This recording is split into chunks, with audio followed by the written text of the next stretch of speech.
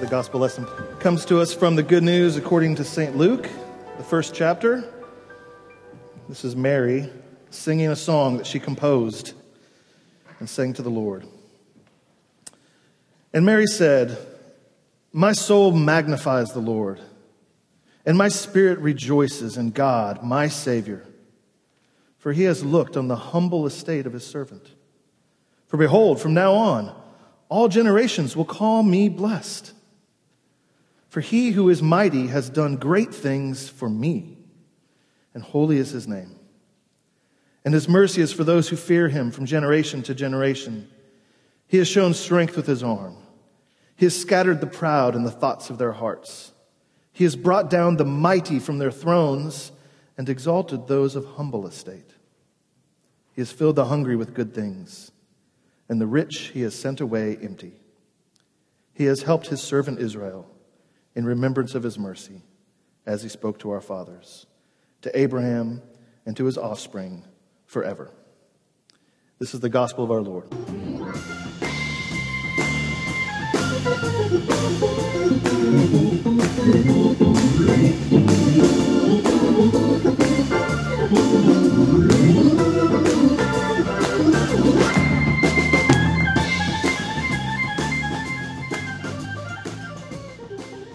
Well, some of you may know a little bit about my biography, but one thing that happens in New York often is people ask where you're from, and I never know how to answer.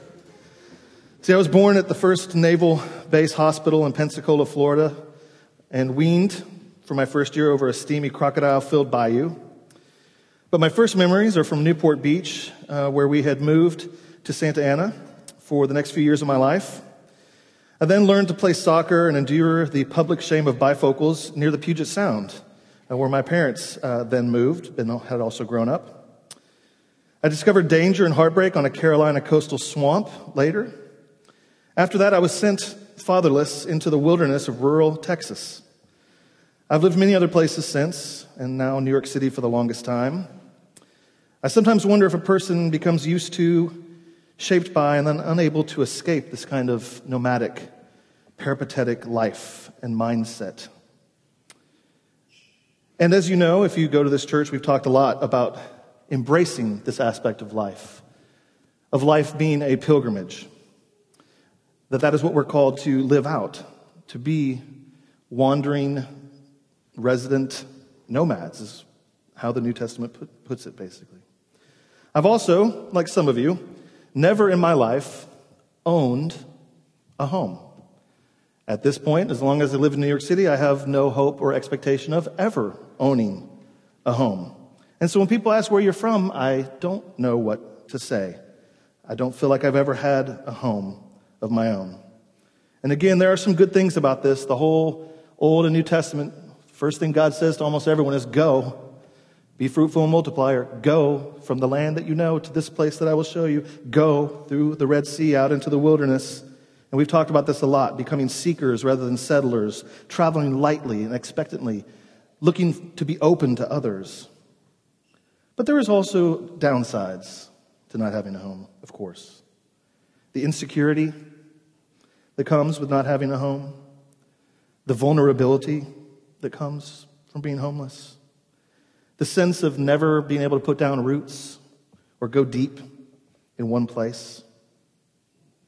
Of course, as you know, you're vulnerable if you don't own your home, if you don't have a place to sit down and be safe and secure. If my landlord decided to suddenly charge market rent rather than what he was charging us 15 years ago plus just a little bit more, we would again be homeless, vulnerable, insecure. And this is how a lot of us experience the world, that the world doesn't feel like a home the way that it's meant to be. We are all of us, whether or not we own a house, in some sense, actually homeless here in this world. I'm sure you know that originally the whole world was meant to be a safe home for us. We were set in a garden with a paradise world to go out and participate, loving and stewarding and naming and cultivating plants and animals and minerals and the whole world and one another and relationships and families and skills. We're meant to multiply and to cultivate. And yet, right there at the beginning of the good news in the Bible, starts with this unfortunate turn of events, our rebellion, our sin, our desire to try to kick God out of the home he had made for us. And immediately we experience shame, not feeling at home in our own skin suddenly, hiding, pointing fingers at those who were meant to bring us communion. So we have this relational alienation between God and ourselves, between one another. Murder, war over land and resources, thorns and thistles from the ground, as far as the curse is found, we sing, which is everywhere. This is all happening, this all takes place by the first few chapters of Genesis. And of course, we become aware of that first, most terrible and final home invader, which is death itself. The good news of the gospel and of Advent and of Christmas is that God didn't want us to stay in this state. He didn't want to leave us alone, vulnerable and afraid and in danger, in the dark, with nowhere to lay our heads. The proof of it is in the life of Jesus, this one we are anticipating in this season, this one who we are told became homeless himself, that he left his Father's right hand and the home of glory that he had known in the Father's presence, and he came to be one of us. He poured himself out. He took on human flesh. He took on our experiences as humans, as vulnerable people. And of course, his whole life, you look at him, he was an itinerant. He was nomadic. You might say he was a pilgrim, a migrant. He was dependent. He had to travel light. He went around outside, outdoors, to find the outsiders. He said of himself one time, "Foxes have holes and birds of the air have nests, but the Son of Man has nowhere to lay his head." Think about this. I love that the Bible is so expansive that sometimes it can still surprise you. I've been ordained since 2007, reading the Bible a lot, went to school for it, and I had never really thought about this. Arguably, there is not a single verse in the New Testament that ever shows Jesus in a home of his own. Think about that. There's one or two verses that alludes to a house somewhere that some people met, and it's not sure, what the possessive is, whether it's his or someone else's, but more or less, there's no scenes of Jesus at home, in a house, in a place, doing domestic things. We know the story. He's born in a barn because there was no room for him at the hotel. He immediately flees as a migrant refugee to Egypt. We see him as a teenager pilgriming up to Jerusalem. Then he shows up as a young adult wandering Israel. And he's never shown in a domestic scene, really. He's never shown in a home. He's not domestic. It seems that he can't be domesticated. And he did all this to identify with us, to show us that he knows what it means to take on our experience in our flesh and to live homeless in this world. Except when I reflect on it, actually, maybe you could make an argument that he did have one home. Clearly, he had one home. And we celebrate it this season. And that was the womb of his mother, Mary. He took on human flesh and let Mary become his home in order that we might know that God was moving into our flesh itself, our experience, our humanity. That God is now at home with us and in us. That God is the one who's going to taste our sufferings and our wilderness wanderings. He is going to make us his home. This is the mystery of the incarnation. And whether you believe it or not, especially if you doubt this morning, think about this for a second. Mary is the one he chose for a home. Mary, this Galilean, from the sticks, a teenage girl, engaged to an older man. She's poor. She's off stage of the world's events. At the time, a Jewish prayer, a regular Jewish prayer that men were taught to pray was, "Blessed are you, King of the universe, for not having made me a Gentile, a slave, or a woman." But from the mouths of infants and children, the Lord has ordained praise, and he chooses Mary to be his first home, to be nurtured, and to be birthed into the world through. And so, of course, this good news that Mary sings of, she composes a song and sings to him about this mystery of what God is doing and how he chooses his homes. And she sings because now she knows that God is at home in her experience, at home in her body, and he's about to be home in the world. And she sings about the Magnificat. You heard it a moment ago. She magnifies and rejoices in the mighty, holy name of the Lord. She sings of his mercy. She sings of the one who wraps the brokenhearted in his embrace. She sings of the one who brings dignity to the humble, who replaces their fear with his love, who fills the hungry with good things and brings low the haughty and arrogant and proud. Mary sings. And no doubt she sang to Jesus of the love and mercy of God the Father. This is a song of revolution, a song that says that injustice and oppression and all of the forces of darkness and death that make us homeless and vulnerable and insecure in this world will be brought low, will be finished. This oppression will finally be overcome by the love and power of God. But of course, even then, Jesus is just in utero. His mouth wasn't even opened yet. He had no words. You might ask, how could he bring down the mighty from their thrones? Even when he grew into a man, he himself never had a throne. He never had a palace or a crown, except a crown that was forced onto his head by the ones who killed him. But see, this is the means of the kingdom. Nobody today is celebrating the birth of Herod.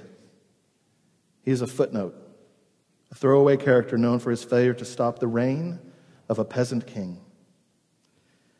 The song is telling us that God is making this world a safe home for him in us and for us, for all people in the world. That his promise is that he will come and make the whole world a safe home again for all people, as far as the curse is found.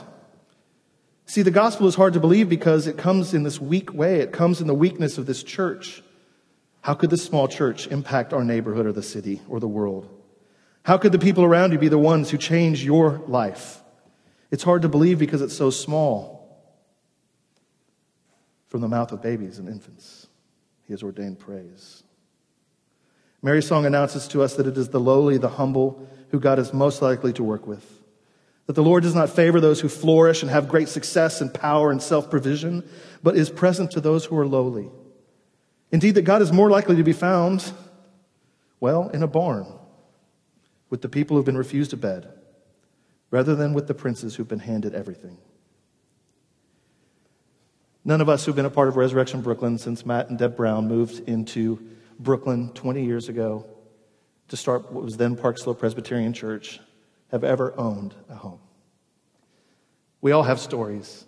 I remember being at Park Slope when we moved from the John Jay Auditorium up to the cafeteria, and we never knew what was going to be there. And one day, I think it was some Baha'i faith or some Buddhists were meeting downstairs, and all of a sudden there was confusion because we were all showing up at the same time, and I just started going, hey, Buddhists downstairs, Christians upstairs, because we didn't know who was coming to visit who, so we were just making jokes about it. And of course, you know your saga and history of the time. During the pandemic, you were kicked out of your place and you had to meet in the evening.